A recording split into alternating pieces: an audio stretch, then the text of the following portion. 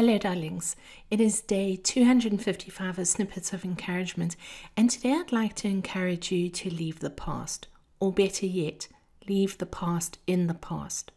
When you consider what the past consists of, essentially it is a record of our memories, or in a broader context, it's our history. I'm not someone who dwells very much on the past, and when I compare myself to others, I know I shouldn't do that, but I see that I don't spend a lot of time reminiscing or longing for past events.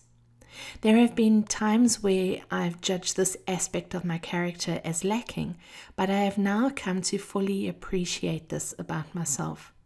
It does not mean that I don't value or remember past experiences or people that have accompanied me along the way.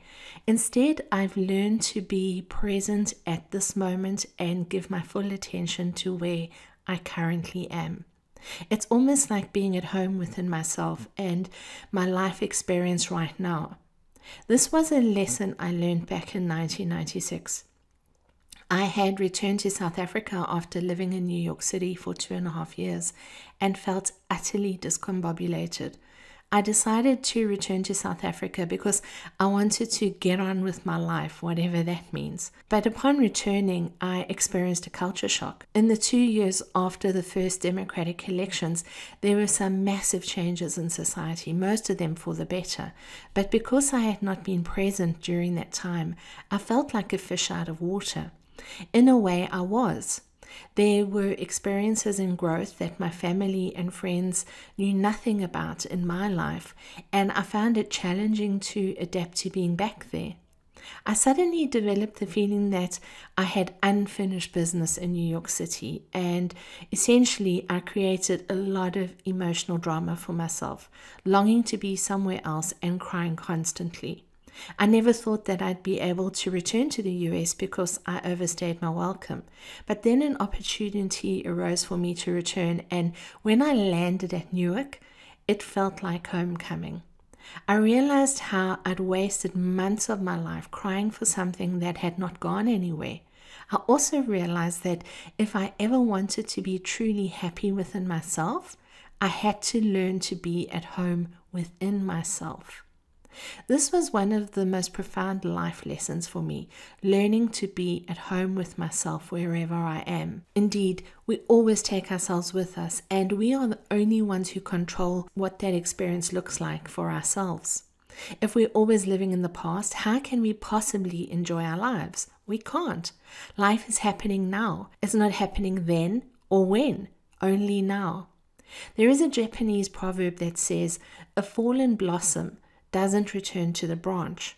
This is a powerful reminder for all of us.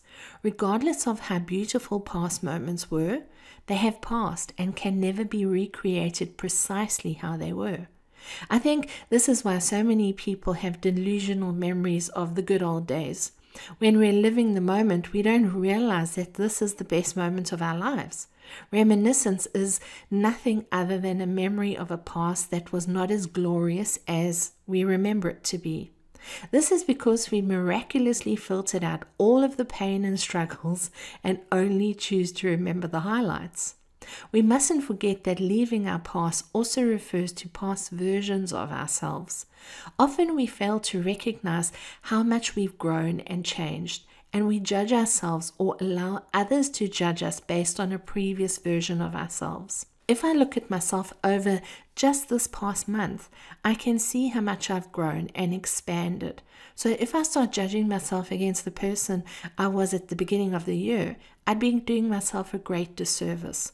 Likewise, this is also true for the people around us. They too are changing. So we must not forget to factor in grace in our dealings with others.